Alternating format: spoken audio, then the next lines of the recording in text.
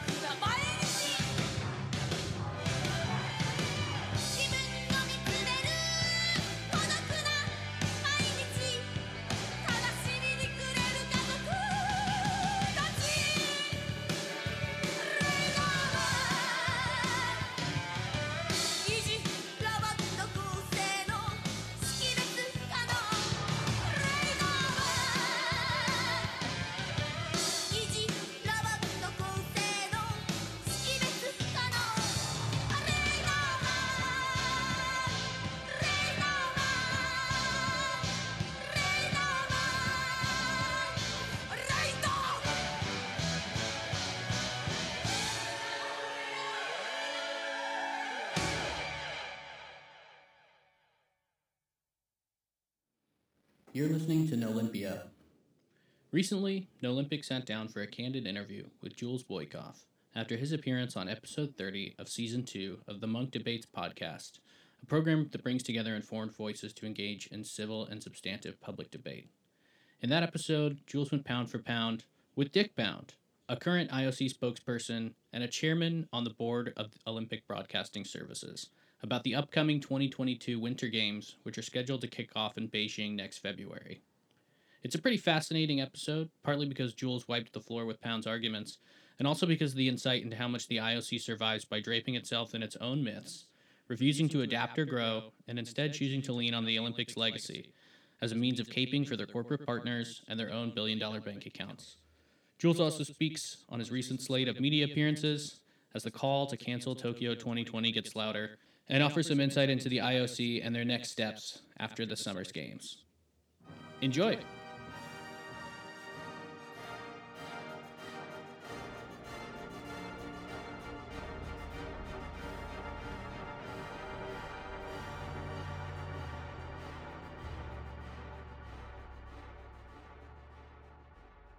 Why are we talking about Beijing and China when the debacle continues to unfold in Tokyo? I think it's just indicative of there's a double debacle happening in Olympics land, and media are interested in both what's happening in Tokyo and what's happening in Beijing for fairly different reasons, really, too.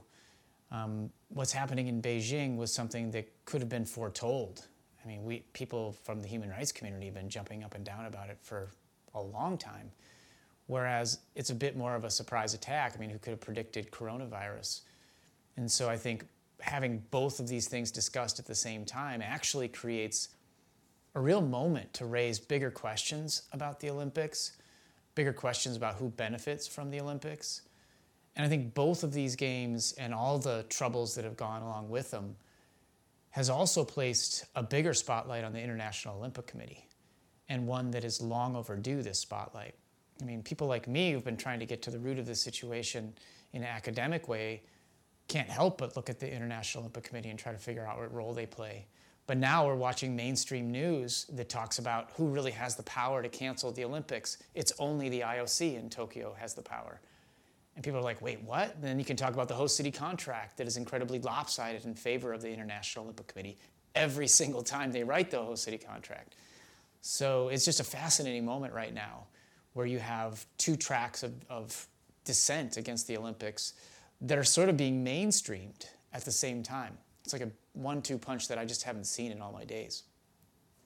It is kind of a funny feeling. I'm not accustomed to having folks from like CNN, for example, look me up and want to talk about these issues in a very critical way.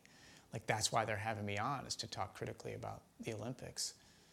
And I mean, I've always believed that I was pursuing things like a social scientist would, basing everything on evidence, strong evidence, trying to triangulate evidence. And I guess maybe finally it's starting to pay off a little bit in a more sort of mainstream way. I think the fact that, well, I should also say, I mean, my goodness, like, it's not like I've been out here alone. I mean, there are many critical scholars of the Olympics. There are many human rights groups out there that have been fighting these fights. And of course, in every Olympic city, you see this upsurge in anti-Olympics activism. And you put that together with more critical journalism that we're seeing out there on the Olympics, and you have quite a recipe for really questioning the foundations of the Olympics at this moment, when they absolutely need to be questioned. And so if I'm a small part of that, I'm happy to. Yeah, it feels good to have a lot of people paying attention to an issue you care about. And yeah, I'm not going to lie about that. I definitely didn't expect this at this moment. If you would have asked me in 2019 what was going to happen, I wouldn't have predicted this. But I think that's one thing that's actually an important lesson around the Olympics in the modern moment, is that things are changing in just such whipsaw fashion that it becomes very difficult to predict what will happen next. Living in a world where climate change is ravaging us, where wildfires on the west coast of the United States are just everywhere, ubiquitous and dangerous. I mean, how are these things going to affect these type of events that happen, let alone just our normal life? We've all seen how it affects our normal life. So yeah, I mean, what a moment. This is an incredible moment for thinking critically about the Olympics. And I've quickly become accustomed to the reality. I'm fine with it, like, if people want to start thinking more critically in the mainstream media about it, absolutely, let's do it.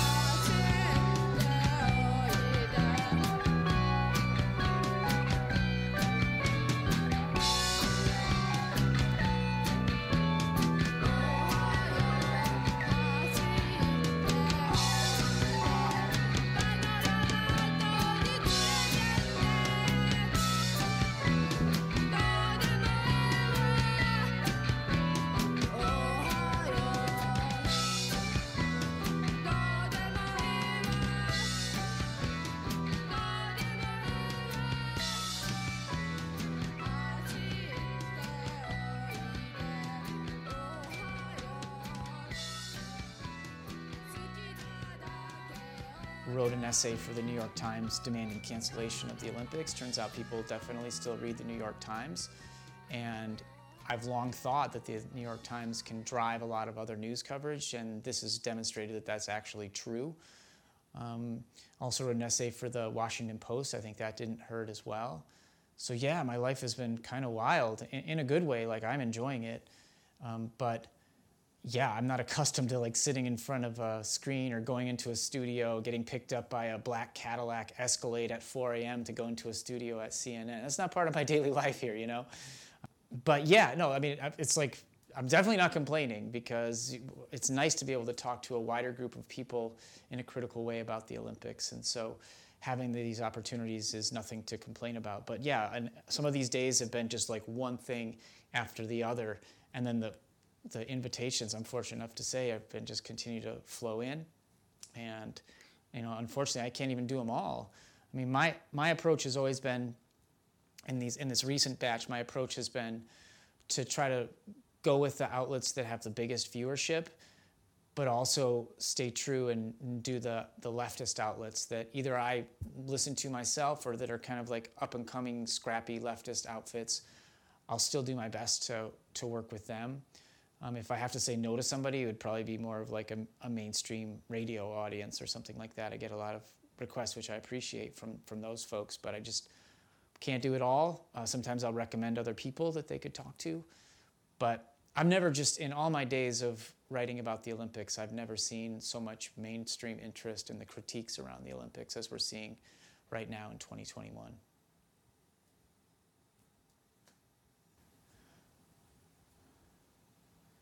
Well, as we speak, more than 80% of the population in Japan does not want to stage the Olympics this summer. Less than 4% of the population is vaccinated, and I think that accounts for a fair amount of the disgruntlement around the games. You've got medical professionals and medical officials clamoring for the Olympics to be canceled, posting on the outside of hospitals large placards saying things like "Stop the Olympics." You've got the anti-Olympics movement within Japan continuing weekly protests every Friday and seeing ever larger numbers, plus additional protests around the country during the week. I mean, things have just picked up in Tokyo. General disgruntlement around the Olympics is so high. I mean, we have never seen anything like this. This is unparalleled in the political history of the Olympic Games, the kind of disenchantment that we're seeing on the ground in Tokyo right now. It's just remarkable. And it's very sensible, I might add.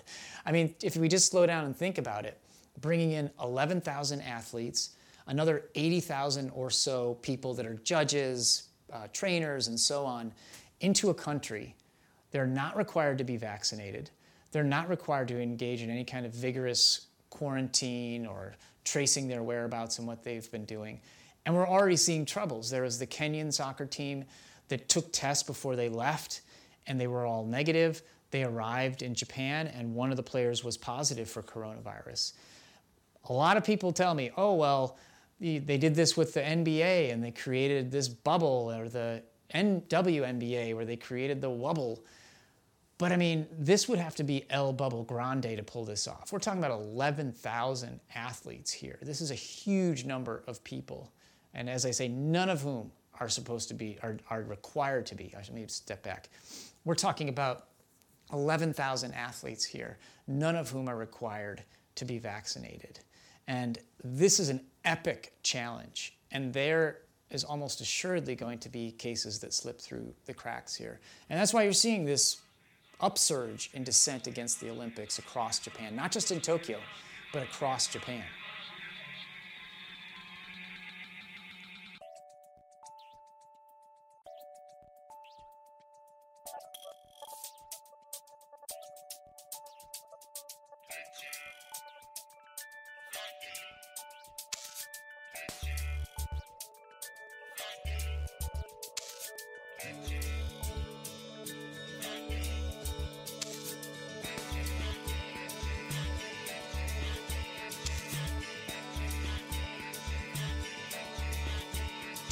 I'm worrying every day.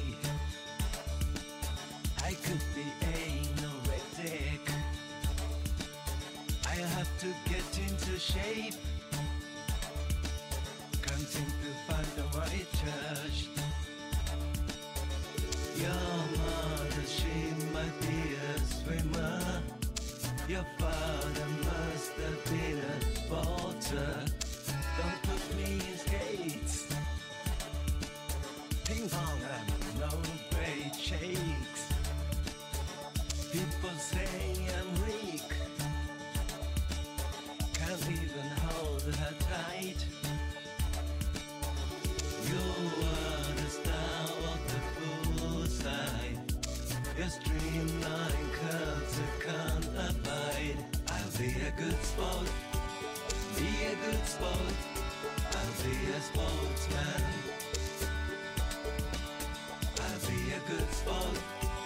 Be a good sport. I'll be a sportsman.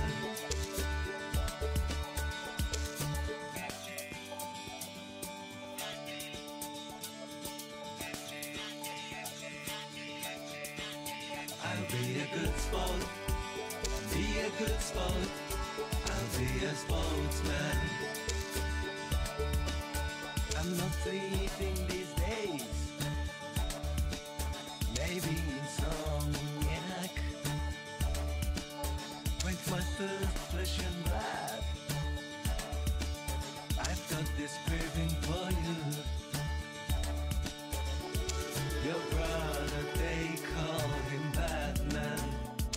Your sister, we know she's Wonder Woman. I'm seeing Sundays. I could be apoplectic. The whole public gets in shape. Another floodlight. People tell me I'm not strong. I can seem to find the right judge. I'll be a good sport. Be a good sport. I'll be a sportsman. I'll be a good sport. Be a good sport. I'll be a sportsman.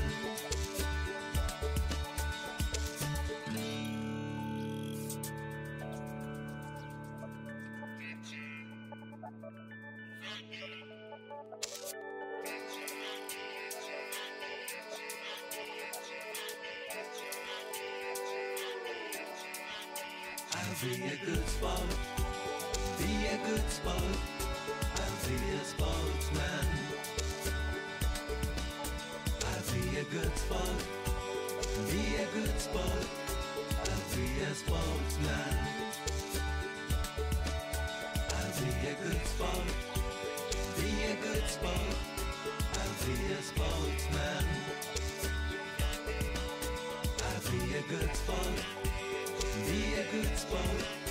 I'll be a sportsman.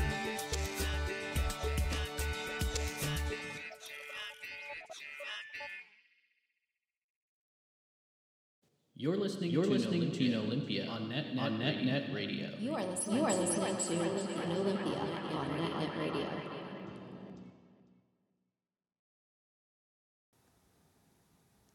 One other thing that's really contributed to the feelings of disgruntlement in the country is the absolute arrogance of the International Olympic Committee. I mean, you have the president of the International Olympic Committee, Thomas Bach, talking about how people in Japan are uniquely situated to overcome this kind of thing, intimating that it could be because of all they overcame because of World War II. That was received so poorly in Japan, understandably so, to have that coming from the outside. Then you've got John Coates, who is overseeing the Tokyo Coordination Commission. And he says that even if Japan is in a state of emergency, that they'll be able to pull off the Olympic Games. What arrogance. Then you have Richard Pound, who says that, quote unquote, barring an Armageddon, the Olympics will take place. Well, how could you not be living in Japan, hearing these guys, they're all guys, of course, from the outside, white men, telling you that you're going to have the Olympics whether you like it or not? It's going to take an Armageddon or more? It's going to take major, beyond state of emergency, whatever that is, and you're uniquely situated to do it because of the fact that you had nuclear bombs dropped on you. Like, how could you not be upset about this moment? And I think that's a big contributor to what we're seeing. And it's really opened up the field in terms of opening up a lot of people's eyes to the way the International Olympic Committee rolls. This group has long been a privileged sliver of the global 1%. This group has long been a profit-gobbling cartel. And now we get a frontal look at what the International Olympic Committee actually is, both historically and in our present moment.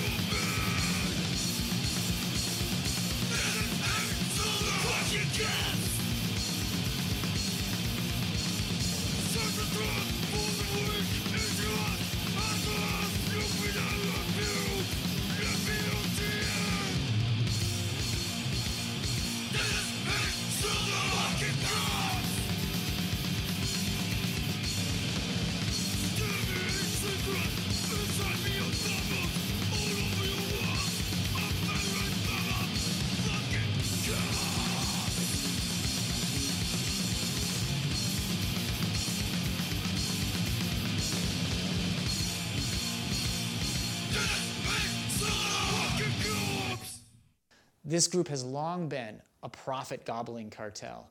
And now we get a frontal look at what the International Olympic Committee actually is, both historically and in our present moment. That really came out. There's just a huge chasm between what's actually happening with the Olympics and their lofty rhetoric, which is admirable rhetoric. I mean, you can't read the Olympic Charter and not think there's some good ideas in that thing. The problem is those ideals aren't reached in the Olympic city. And in fact, sometimes you get the very opposite. So, yeah, I mean, if you look at the composition of the International Olympic Committee, you can see that even today, more than 10% of the body is royalty of one form or another. Back in the day when Baron-Pierre de Coubertin started the Olympics, he got together 15 counts and dukes and barons like himself. Women were not allowed to be part of the team. They were first allowed into the International Olympic Committee in 1981. And so you now have some princesses and that kind of thing. But, I mean, this is a very insular group of people, by and large. Some of these International Olympic Committee members, some of these International Olympic Committee members were actually athletes in the Olympics, like, say, in equestrian and swimming and other sports. But by and large, you know, they come from extraordinary privilege. And that really comes through in a lot of ways. Like, between 1980 and 2001, there was an unrepentant fascist, Franco supporter, who was running the Olympics. His name was Juan Antonio Samaranch. Now, his son, Juan Antonio Samaranch Jr., is one of the biggest liaisons between China and the International Olympic Committee. Samaranch Sr. was the guy who really brought the Olympics to Beijing. He's extraordinarily popular inside of China, and his son is carrying on that tradition. But when you have an unrepentant fascist supporter running an organization like the International Olympic Committee, not just a member, but actually running the organization for 20 plus years, in a lot of ways that kind of says almost all you need to know about the organization. If the Tokyo Olympics are canceled, it very much depends on who canceled them.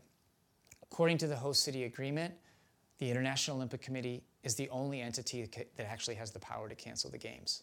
So if they cancel, then all these private insurance policies kick in with the International Olympic Committee, the broadcasters and whatnot, and they will claw back some of the money. They won't make the monster profits that they typically do.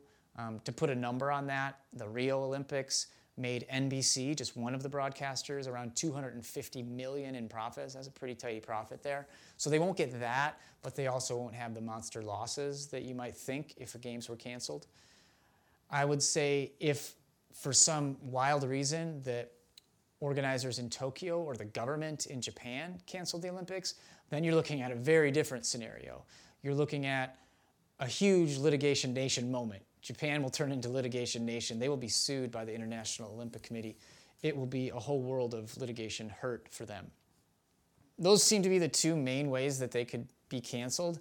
The only other possibility would be if athletes were to do what they did in March 2020 and decide that they don't think it's right to attend the Olympics during a pandemic.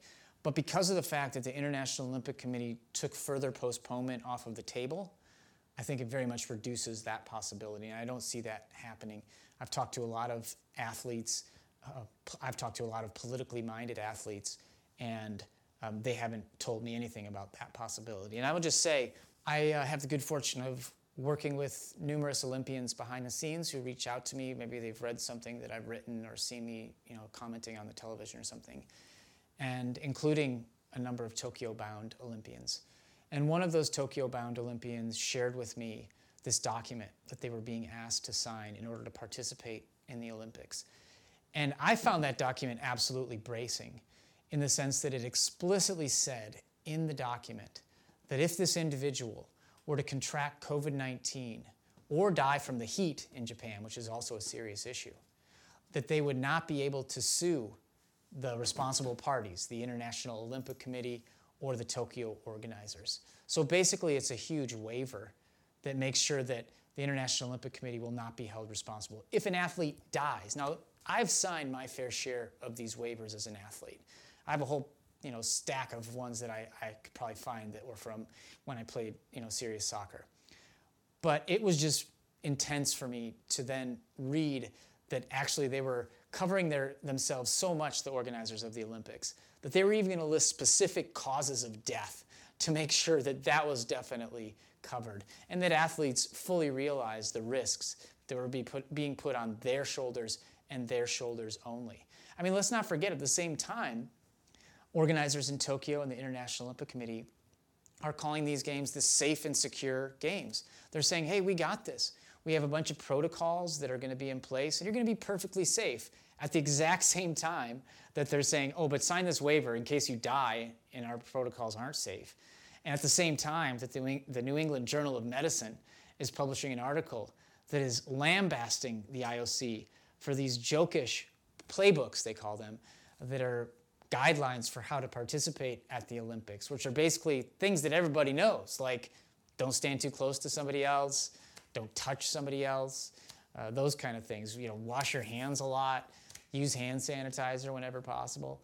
Like this is the playbook, and this is what gives the International Olympic Committee all this confidence. But they're not that confident because they're still having these athletes sign these waivers saying that if they die, the IOC and Tokyo organizers are not responsible. That should be bracing. I know I found it breathtaking, really, and I've seen a lot over the years in terms of these waivers. So the International Olympic Committee has developed a number of what they call playbooks. These playbooks are designed for specific groups of people who will be participating in the Tokyo Games should they transpire. You've got volunteers, a playbook for volunteers, a playbook for journalists, a playbook for athletes, and so on. And when you read these playbooks, you realize that there's really not that much there. Fairly basic, straightforward information about what to do. Wash your hands, use hand sanitizer, socially distance, and so on. And this has really raised alarm bells in Japan. They issued one round of these playbooks a little while ago, then a second round, and now they say they're going to issue a third round in June. That third round is supposedly the last round of playbooks, so that'll be the most important ones. And because of the fact that the International Olympic Committee has gotten so much pushback from health officials about how these playbooks are essentially useless, you can bet that there'll be changes to this last one. Let me just give one example of what's wrong with the playbook. That's obviously wrong with the playbook. So as it stands right now, athletes that travel to Tokyo to participate in the Olympics are going to have a roommate. And anybody will tell you that if you want to limit the amount of coronavirus transmission, that you should not have roommates. So the New England Journal of Medicine said, don't have groups of 2 staying in a room, just a group of 1. People should be flying solo in their rooms. I mean, that seems so elementary as to not even need to be said, and yet it needs to be said. So the playbooks, while designed to inspire confidence, have done the very opposite in a lot of ways, and actually raised alarm bells for a lot of people inside of Japan. The vaccination rate in Japan is surprisingly low. As it stands right now, it's less than 4% of the population is fully vaccinated.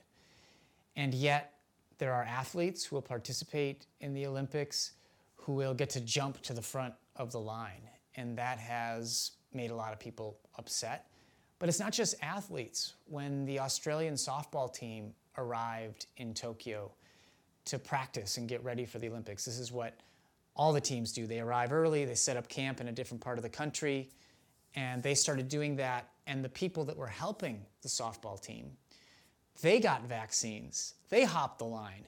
And those vaccines that those workers that are working with the Australian softball team, those vaccines that they got were actually meant for the elderly in the community. And so this made big news in Japan, as you might expect, that they're taking vaccines out of the hands of the elderly to give them to workers that are working with Olympic athletes. So in other words, if we didn't have Olympic athletes in the equation, we'd be doing the medically sensible thing, which is getting your oldest people in your community vaccinated, who are most susceptible to really getting hurt and hit by it, and kind of working your way down. Instead, we're looking at a situation where there's no way that the entire population in Japan will get vaccinated before the Olympics. There is no way that that's going to happen, and no one would say that it's possible. And yet they're going to host the Olympics with some 90,000 people coming from around the world, none of whom are required to be vaccinated, none of whom are required to engage in rigorous quarantining. And so you can see why the people in Japan are incredibly jittery about hosting the Olympics. And not just jittery, but just flat out mad, many of them, that you're scooping the vaccines right out of the hands of the elderly and handing them to those who are much less susceptible to serious harm.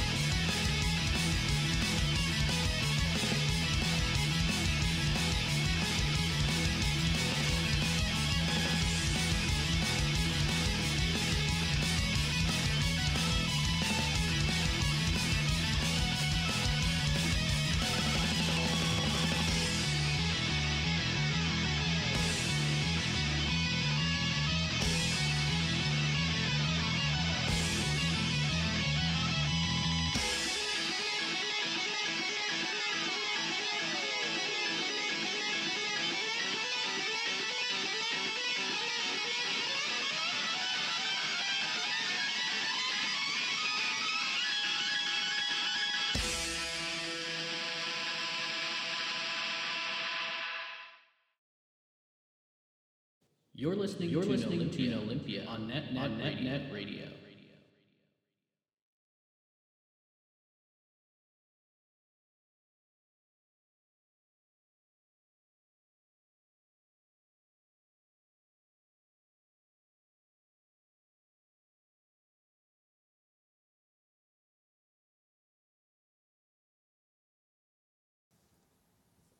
If the Tokyo Olympics are not canceled, we're looking at the potential of a super spreader event in the name of an optional sporting spectacle. In other words, you're turning Japan into a giant petri dish that could be exactly the thing to spread the virus, not just across Japan, but then across the world. I mean, if you listen to medical officials right now, they're talking about the possibility of the real legacy of the Tokyo Games being something that they're calling the Tokyo Olympics variant of the coronavirus. Now, is that a for sure thing that's going to happen? Of course not. We don't know for sure. But if medical officials are seriously concerned that it's a distinct possibility, it seems to me it's worth taking them seriously and pausing and thinking again about whether to host these Olympics under pandemic conditions. If the Tokyo Olympics are canceled, then it'll show that anything's possible. And it'll really open up the realm of possibilities for possible cancellation of LA down the road. You just don't know what's going to happen in this whipsaw world of ours. And in terms of direct ramifications, I don't see it. Unless they do something really wild where they just like push everyone back 4 years, but that's not going to happen. They're going to basically just cancel if they're going to cancel. But there are a lot of ramifications for Los Angeles in terms of how this is played out in Tokyo. For starters, the fact that the IOC holds the keys to the car, and they're not handing them over to the organizers in Japan. They're not handing them over to the government in Japan. The International Olympic Committee is in charge, and there's a reason why people have taken to television in Japan and said openly that the IOC is a colonizing force in the country. And there's a reason why people in Japan feel like their sovereignty is being encroached upon by the International Olympic Committee. For me, those are huge lessons to learn for people in Los Angeles or Paris or elsewhere who have the Olympics coming down the road, at least in theory, to their cities. I mean, this should be eye-opening for people when they look at how things have rolled out in Japan in terms of who has the power and how they wield the power and how much they really care about the local desires. I mean, 80% of the population in Tokyo plus do not want the Olympics to happen. More than 80%. And yet, does the IOC care? Absolutely not. They have profits to make. They have 73% of their money rolling into their coffers from broadcaster revenues, another 18% coming in from corporate sponsors. When 9 out of every $10 comes from these two sources, that means that you're perfectly happy to have a made-for-TV event that the local population doesn't even want, so long as the money continues to flow into your bank account. So I think if I was in LA, if I was in Paris, if I was in Milan Cortina d'Ampezzo, I'd be taking real notice of the way that things have unfolded in Tokyo. And I'd be thinking hard about what's coming down the road. Well, for a long while, the International Olympic Committee has been able to ignore its critics and just proceed, hope they can get to games time, and then the athletes basically take over from there, and the shift happens in the way the media cover it, and they move away from the critiques and toward the athletic brilliance. That's usually the recipe that they can bank on.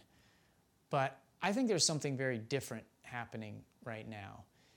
And Tokyo 2020 has really stripped the varnish off the Olympic project in a way I've never seen before, where it's going to be hard to continue forward with the way they always do business. And maybe there's something to people attacking me and others on Twitter.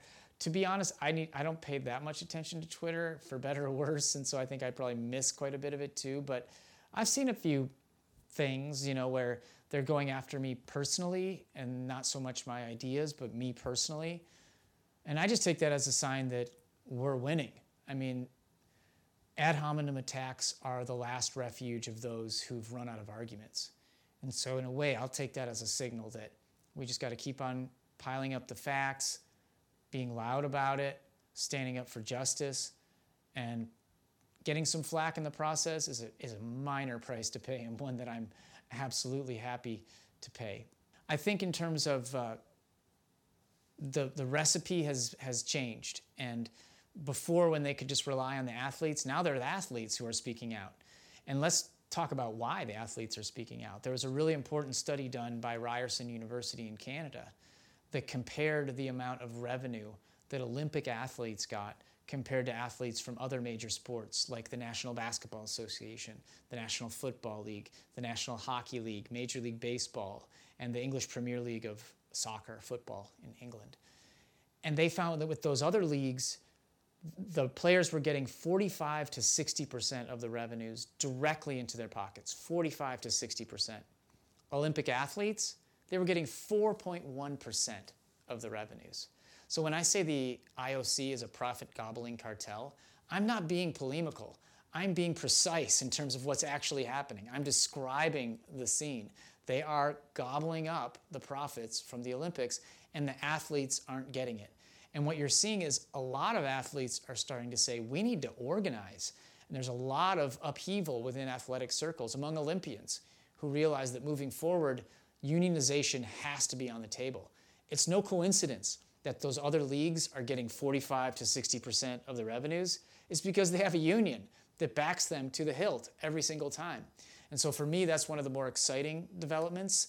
And I feel like it really fits in here with what's happening in Tokyo, because as the varnish gets stripped off of the Olympic project, athletes are more able to see what the Olympics are about in a lot of ways. Whereas before they might have kind of been under the spell that it was about sports and sports only, it's really hard to look at the Olympics now and see them only as a sporting event.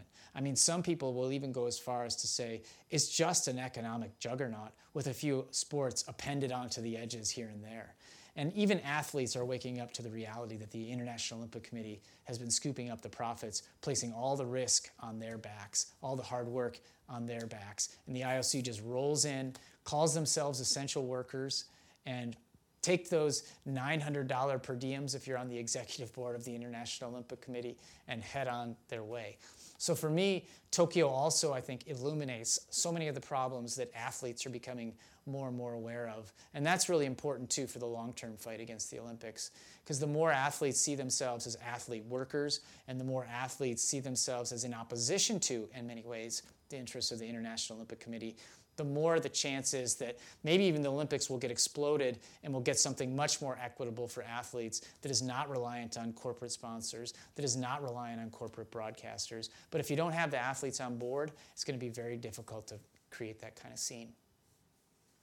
I mean, I'm lucky to look at, the rise of DSA, anti-capitalism more generally. All of a sudden, there's a willingness to think about this that there hasn't been. So, I mean, that's what's the last thing about that, though, is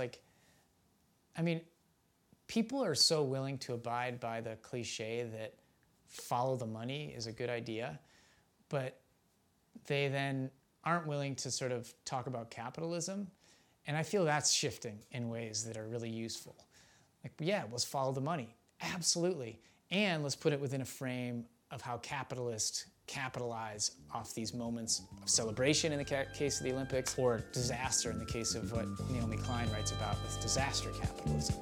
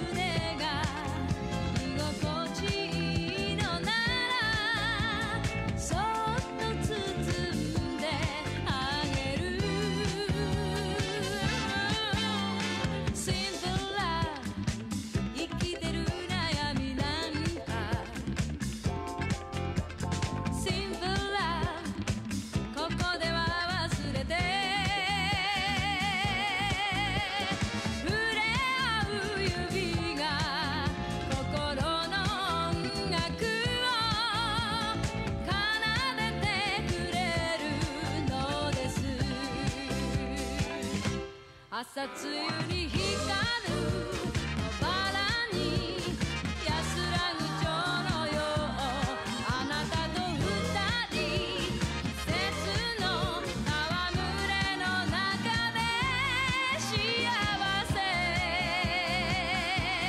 ならばいいの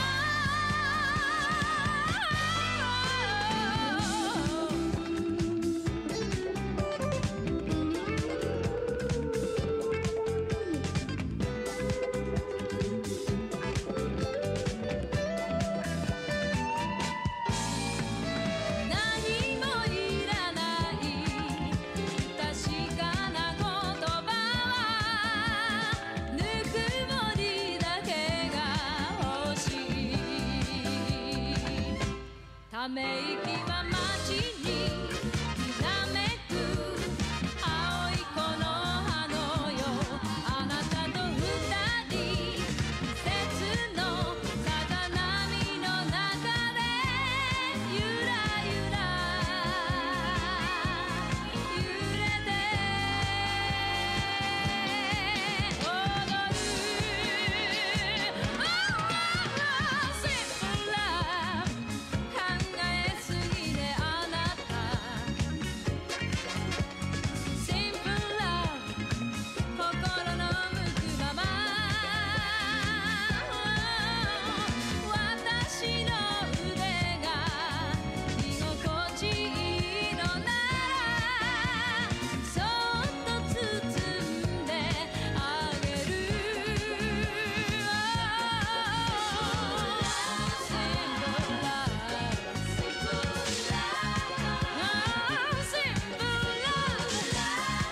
Simple Love Simple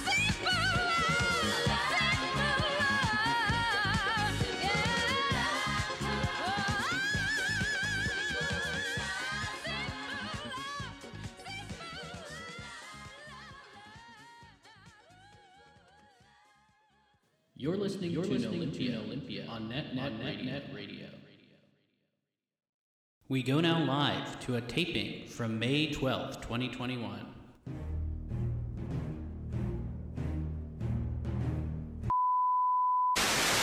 Got the surname. David O'Brien, sorry. David O'Brien, your question, please.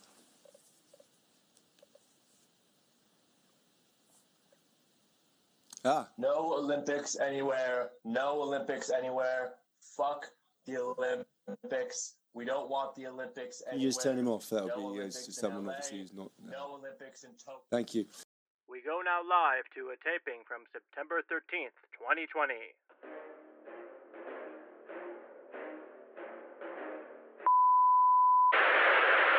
Let's go to Ryan O'Malley. I know you've been waiting a long time. Ryan from Sports Business Daily. Ryan. Hi, Mr. Bach. Hi. How are you doing? Following on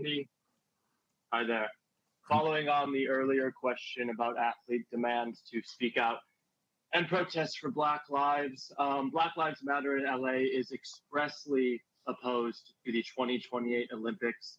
How do you respond to theirs and other critiques that the Los Angeles Olympics and indeed all Olympics increase policing and surveillance and put marginalized groups in further danger?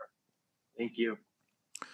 The Olympic Games, by uniting the athletes from 206 national Olympic committees plus the IOC refugee Olympic team, are maybe one of the most powerful demonstrations against discrimination there in this world. And furthermore, in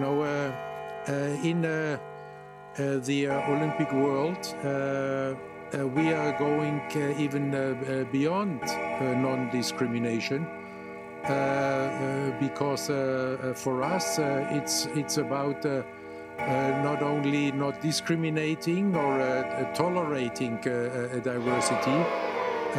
For us, it's addressing these issues and trying to remedy these issues by having solidarity among all the diverse group of athletes, nations, national Olympic committees. And this is what makes the Olympic Games so special. And this is what has been expressed and appreciated also by many